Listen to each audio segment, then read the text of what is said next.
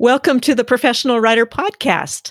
I'm your host, Laura Christensen, and I'm here to help you confidently plan, launch, and grow your writing-related business. You'll find the show notes for today's episode at bloggingbistro.com. Well, I'm thrilled to welcome today a guest onto the podcast. His name is Tim Fall. Welcome, Tim. Thanks for inviting me along, Laura. Appreciate it. Well, you're welcome. I'm glad to have you here. I was thinking back to 2 or 3 years ago when we first met. We were at the West Coast Christian Writers Conference, and it was at the very conclusion of the conference. Everybody was completely wiped out and tired, and a bunch of us went out to dinner together. And I distinctly recall sitting down at the end of this long table that had 20 or 25 people at it, and you and me and Jane Daly were down at the end of the table.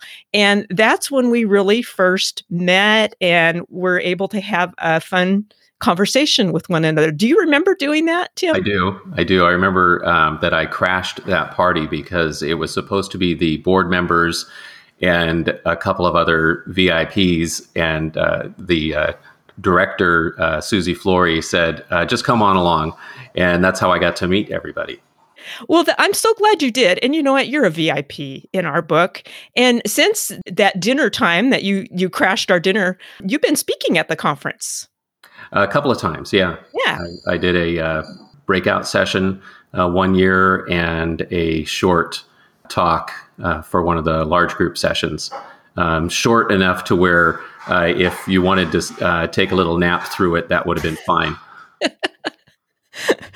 And we don't do that at writers' conferences. We don't take naps during sessions, or at least we don't let on that that's what we might be doing. I'm just resting my eyelids. Yes. Well, Tim, before we got on the call here today, I took a look at your bio online just to kind of do a little cyber snooping on you. And I noticed something very interesting. The bio on your blog and the bio in your press kit look very different. And so I want to read what I discovered, the difference between the blog bio and the press kit bio, just to kind of give our listeners an idea of really the fact that it is a good thing to have two different bios, one that is the more informal conversational tone and one that is the more formal kind of resume style bio, which is the one that's in your media kit. But here's a couple of things that I learned about you from the bio that is on your blog, is that you are a California native who changed your major 3 times. Okay, I have to ask you about that. And you switched colleges 4 times and took 6 years to get a bachelor's degree in a subject that you've never been called on to use professionally.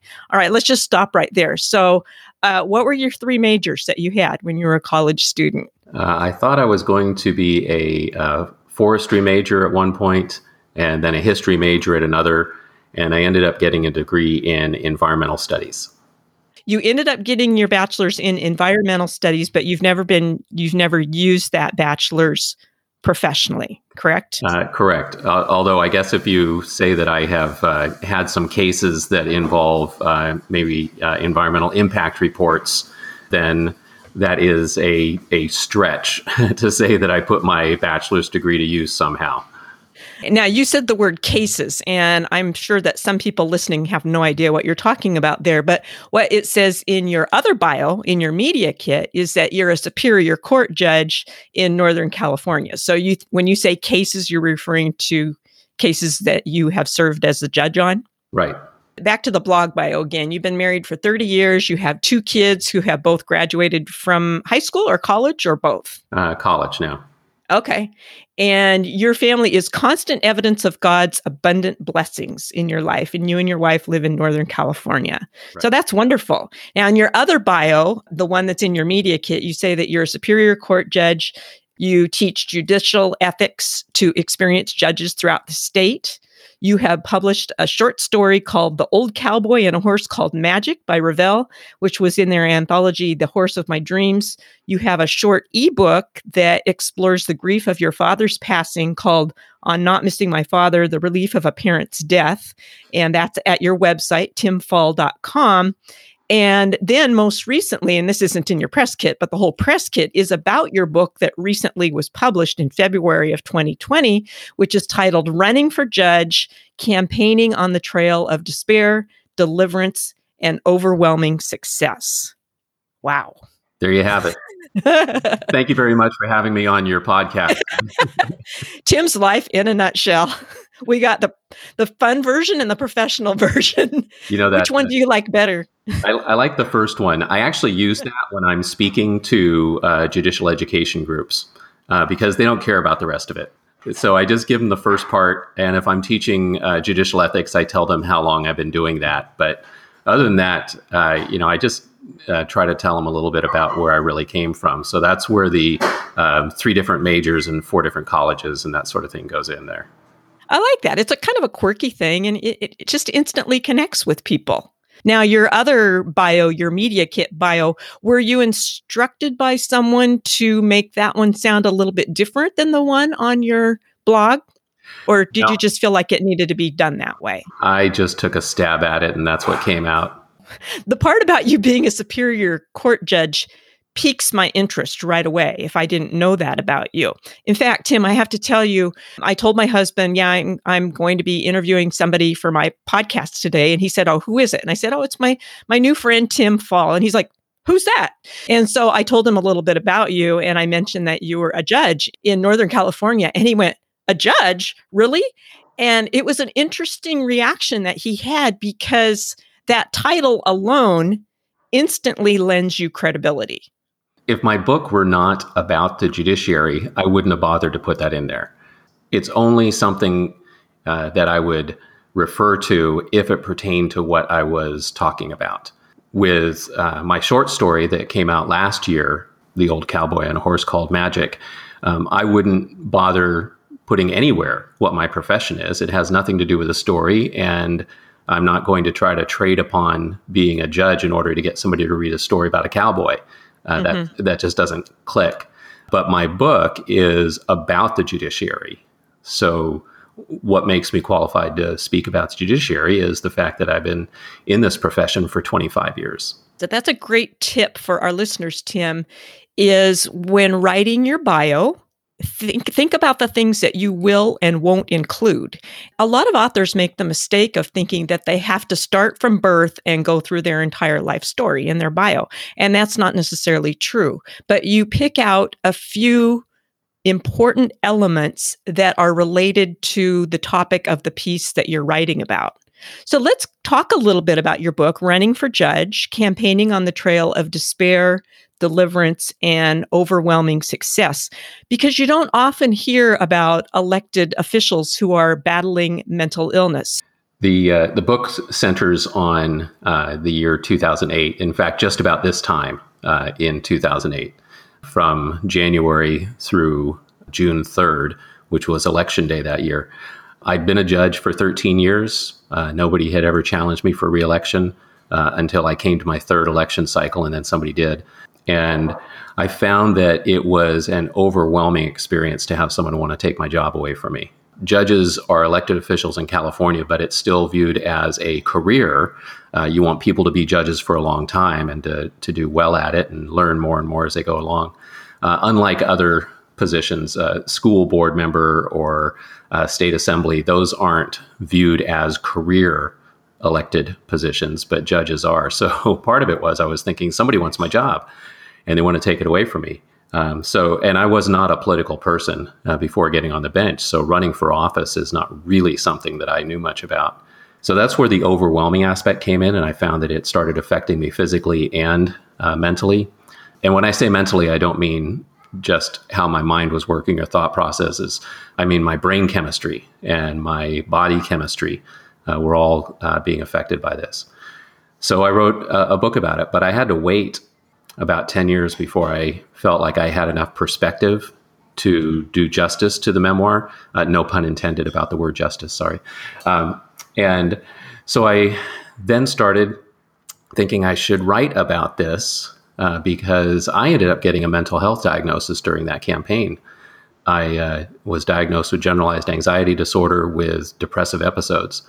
And I went on medication for it and I had medical care for it. And you don't hear very often elected officials talking about mental health as something they personally deal with. On rare occasion, it'll come up as being something a family member is dealing with, but certainly not themselves, because there's so much stigma attached to it, which is why I wrote the book. So if people read the book, they're going to learn a lot about what it's like to be a judge. They'll learn about how you become a judge, and at least in California, what it's like to face a judicial election. They'll hear a lot about anxiety and stress. And as I put in the forward to the book, the impetus for this is to encourage people. You don't have to say, well, if you have a mental health diagnosis, then you are less than, or you are unable to carry out responsibilities. I am living proof that you can carry out your responsibilities, you can thrive, and that the mental health issues need to just be dealt with as health issues are always dealt with. You know, if a judge has a heart attack, you don't say, well, off the bench for you. You just say, hey, you need to get better and get back into it. And you do. So that's how I came at the book, was to give people a better understanding of what it means.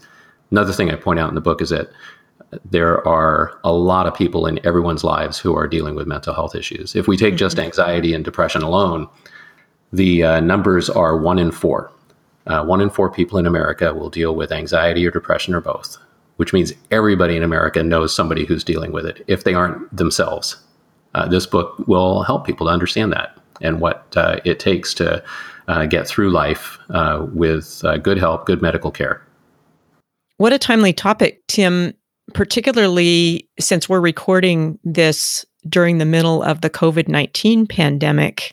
I am just seeing on social media in general and in the news and pretty much everywhere I look that the anxiety level seems to be vastly heightened right now. Have you noticed that as well? Yeah, the stress levels of dealing with this, even if you're healthy and your family's healthy, the stress levels of just living in a country that is facing this pandemic is taking its toll on people.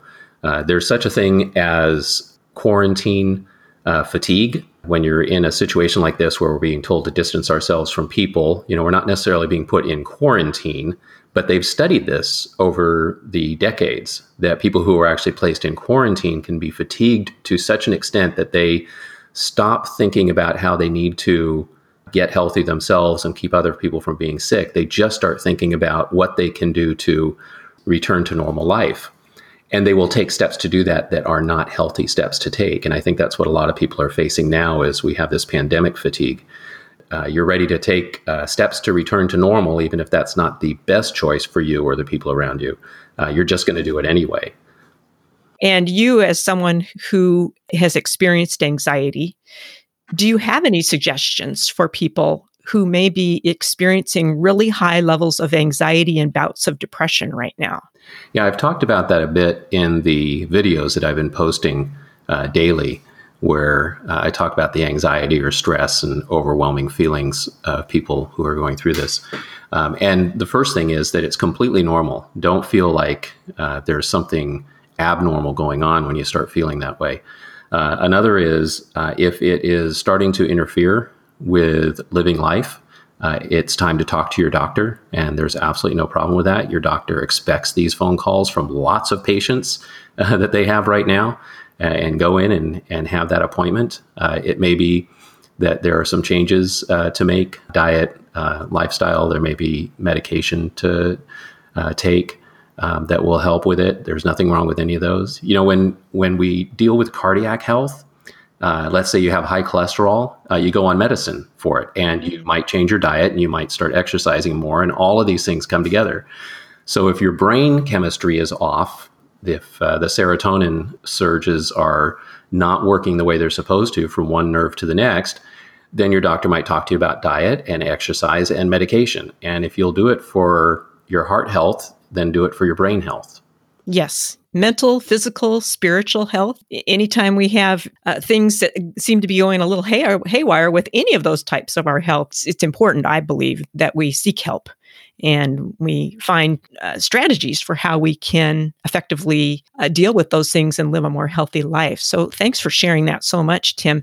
Now, you mentioned that you have been posting some videos. And I took a look at your blog and I noticed that starting on March 20th of 2020, that you've been posting a short daily video on your blog. And you've also been putting that on Twitter, right? Right, Twitter and Facebook. And YouTube. So walk us through how you do that, because this is something different. Before March 20th, you were doing more kind of the standard weekly posting on your blog, the text-based. Right. But you've started doing these 2-minute videos. Right. And I watched some of them, and your voice is so calming. I started doing the videos because I found that I could not write. And as many writing ideas as I've had over the last 2.5 months, I have not acted on any of those as far as writing goes. But I take these ideas and I try to talk about them instead. And the videos are unscripted. I just talk. And sometimes I get it in one take, and sometimes I get it in 5 or 6. I talk for 2 minutes and 20 seconds or less because Twitter won't allow you to upload a video longer than 2 minutes, 20 seconds. Now, this is a great discipline that Twitter has put on me. Get it said quickly, shut up, and post. And that's how I'm doing these now. Some of the ones I do are fairly lighthearted. Some are specifically about dealing with difficulties in the pandemic. Some are just observations about what it's like to be going through a time that is a bit different than what we're used to. Sometimes it's just a reminder that whatever we're going through, that God is with us through all of it. And so that's why I'm doing these. A lot of people say they are encouraged by them. And it's not like I'm getting tens of thousands of views. I'm getting a couple of hundred, and that's fine. Mm-hmm. I think the most viewed one I did was about 1,200, and that was probably the first one I did. And now I have some that only get a tenth of that. I like the 2 minute and 20 second thing. It's kind of like Twitter has their 280 character limit on tweets, and they've also put a limit on videos that you can upload. So listeners, if you're planning on doing a short video for Twitter, follow Tim's advice, 2 minutes and 20 seconds max, and that includes it being edited. Yours are unscripted. Are they unedited as well? Yeah, I don't edit. I do it on my phone, and if I can get it done in a couple of minutes, then that's it. Let's talk about the technical aspects of this for just a second so that we can walk the listeners through, if they're interested in trying something similar, what you do. So is this a YouTube Live, or is it a pre-recorded and you then upload it to YouTube? I use my phone's video recording. I record something for a couple of minutes. It's saved on my phone. I can upload to Twitter directly, and so I do. And then I also upload to YouTube. And then it's the YouTube link that goes on to Facebook and my blog. So you're not uploading directly to Facebook? Correct. So, okay. Right. I think it's easier for people to click on a YouTube on Facebook. It comes up right there on the Facebook window anyway. That works pretty well. And I if people subscribe to my blog, they'll get a notice that there's a new posting, and they'll see my video there too.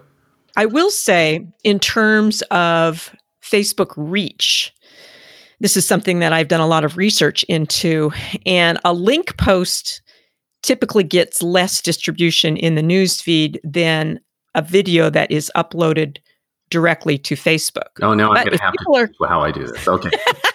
If people are clicking on yours, then that's what you want them to do. But right now, and things can change because they always do with Facebook, right now, the news they're giving, their algorithm is giving the most oomph to Facebook Live, followed by videos that have been pre-recorded like yours and then are uploaded to a person's Facebook page or personal profile.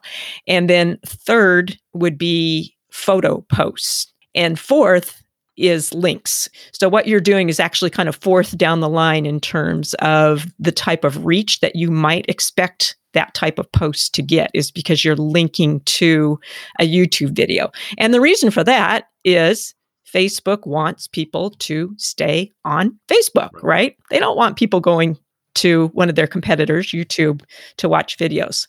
So that's just a little trick that I've learned. You might want to give that a try, Tim, and see if it increases your views at all. I'll give it a shot. And you are very, very active on Facebook and Twitter.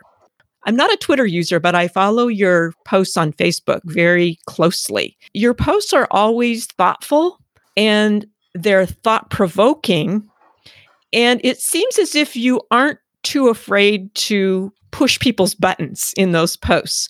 So tell us about the types of things that you typically post on Facebook and Twitter and why you're choosing to write about those particular topics. I spend a lot of time talking about topics that pertain to fairness, sexism, and racism, even though I won't necessarily use those phrases or words, and sometimes I do and sometimes I don't, but I'm still talking about things like women in the church and them being able to carry out the functions that God has given them. I'm a full-on egalitarian and am unrepentant and unashamed about it, because people sometimes ask, well, how do you square that with Scripture? And I say I'm egalitarian because the Bible tells me so, and that's where I am. And I talk about racism, and if people's buttons get pushed by the idea that I am saying that white privilege actually does exist and that it's a problem in America, then okay, I guess that's what they're thinking. But I am not going to apologize for speaking out. One of the things about being a judge is we actually have ethical canons that are part of California state regulations. They are law that judges have to follow. And the idea of fairness permeates those canons, our ethical regulations. I have to be a fair person, not only on the bench and around the courthouse, but in my, what you would maybe think of as private life, because I am never not a judge. 24 hours a day, 7 days a week, whether I'm at home, at the courthouse, in California, in another state, in another country, I am a California state judge the entire time. And so fairness is something that I need to promote and carry out always. It is a legal duty I'm under, not just a moral duty. We hope that people would follow it as a moral duty, but it's also legally required. So I talk about these types of things a lot, and often in the context of courtrooms and the judiciary. Now, here I'm going back to the topic of, I'm kind of switching gears on you a little bit, Tim, going to the topic of developing your author platform. Because what we hear a lot in the publishing industry is that when we're developing our platform, that is getting people in our tribe who are going to be eager to buy our books when they come out, that we blog and tweet and write Facebook posts about similar topics as people will find in our book. You don't appear to do that too much. Did you make a conscious decision to do things a little bit differently on your social media accounts than what you're doing in your books? Oh, I started blogging almost 10 years ago and didn't even think about how that would pertain to publishing. It's not a matter of, did I want to publish and I'm using social media to fit into that. It's, I'm on social media, and if my publishing fits into that, then fine, it does. And if it doesn't, then it doesn't. For me to conform social media to the books I want to write would mean that I would stop my social media and then start over from scratch. Yeah, and I just don't care about it. And that's partly because, as you know, the idea of platform is not what has driven my social media presence, but rather the idea of community. I am connected with people online for purposes of community, not for purposes of building up a platform. I remember at one of the West Coast Christian Writers Conferences, one where I was speaking in a breakout session on blogging, and one of the participants in the classroom was asking a question, and she prefaced it with pointing out that she had a book she was writing, a biography. She was a pretty good expert on the subject, and that her editor had told her that she needed to have a social media presence, and what she needed to do was have at least 100 blog posts that pertained to the topic of her book. That's fine. She had a book she wanted to write, and she went on social media in order to do nothing but focus on that subject. That's just not me. She had an editor who said, go get a platform online. Okay, but I wasn't going to get anywhere trying to do that for myself. You are a rebel, Tim. Yes. Yes. But the key here that I hear you saying is you are developing a community. Right. And that is so important. That's what social media is all about. Because you think about it, friends, when you log into your Facebook profile and you check out your news feed, you're not going there to see if you can find Tim Fall and what book he's written most recently and buy it. You're going there to connect with Tim, to find out what interesting or thought-provoking or controversial thing Tim is posting about today. That's the true meaning of social media, is the community, the relationships. And so even though you aren't directly building in terms of selling your book, you are definitely building a community with your social media activities. Right. And I would much rather pursue that community than try to figure out a way to increase my book sales by 10% through whatever is happening online. Do you have any more books in the hopper, Tim? I'm working on one right now. It is a collection of short stories. They are related to events in the Bible, but they're stories that are told from the standpoint of observers, or if it's the people who are part of the Bible scene, it may be conversations they had around the moments that we actually see recorded in the Bible. So I've written a few of them, and you would see a story say about Hannah, who dedicated Samuel to the Lord's work in their tabernacle. And the story is written as told by her cousin and his wife, who observe what's going on with Hannah. And then Hannah and Eli, the priest, of course, are part of the story as well, but they're not the ones who are the central narrators in that story. So there's that one. I wrote a story about the delegation that King Josiah sent to inquire of Huldah, the prophet. When the book of the law was found at the temple, they went to her to find out what all of this meant. Well, the delegation had some people in it, and so I wrote the conversation they had on the way to see her and then on the way back from visiting her. There's another one that is about the Magi. And, they left Bethlehem and went home. But what conversation did they have with their king when they returned? Well, I wrote that scene. I like it. And so, and then it'll have scripture references, and it'll have questions. It would be suitable for a book group, perhaps, or personal study. And I'm hoping to have someone pick it up. It's going to be 30 stories. If I follow my plan, I've written about 15 of them so far. That sounds great. It sounds really interesting, Tim. And the thing that is coming out to me over and over throughout our conversation today is that your faith is a very prominent aspect of your life. Can you just talk about that for a minute or two? I've been a Christian since I was in my early 20s. I was actually studying in England. I talk about it in the book, studying in England. I don't necessarily talk about my salvation story. But I was over there, I was studying, I became a Christian, came back. And so it's been a long time now.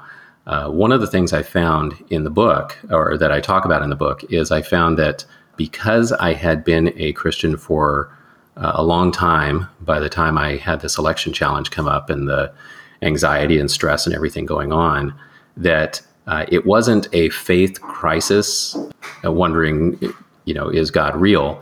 But it was more a matter of a faith reliance, that I knew that I had to rely more and more on God. And that's one of the things I encourage people with my writing, my blog posts, and then the videos I'm doing now, is I try to point people back to the fact that Jesus loves them, and that whatever they're going through, they do not have to go through alone.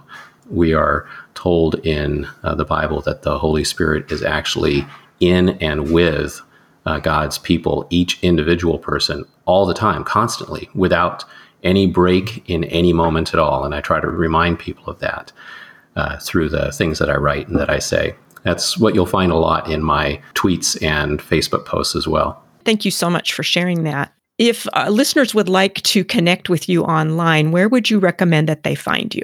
Well, there's timfall.com, the blog, and it has a contact page which has all of the connections. And also for your listeners, if they go to my publisher's website for the Running for Judge book, The publisher is WIPF, WIPF, WIPF and Stock, STOCK. And then they find my book, Running for Judge. They can actually get it regularly at a 20% discount just by ordering from there. But if they use this in the checkout, it drops to a 40% discount. Ooh. So use Judge 40, JUDGE 40. Okay. Judge because it's running for Judge, and 40 because it's a 40% discount, I guess. But that's the code, Judge 40. At checkout, and it'll actually be 40% off of the list price.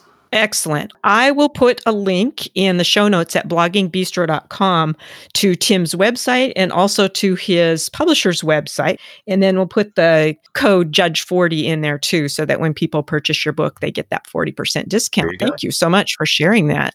Well, Tim, it has been an absolute pleasure to have you on the show today. Thank you for joining us. I appreciate so much that you wanted to spend some time together. This has been great. Oh, yeah, anytime, Tim. And listeners, if you are enjoying the show, I invite you to share it with a friend. You can also subscribe from your favorite podcast listening app, or just go over to bloggingbistro.com, subscribe there, and you'll get an email notification from me about each new episode. Thank you so much again for joining us, friends, and we will talk with you again next week.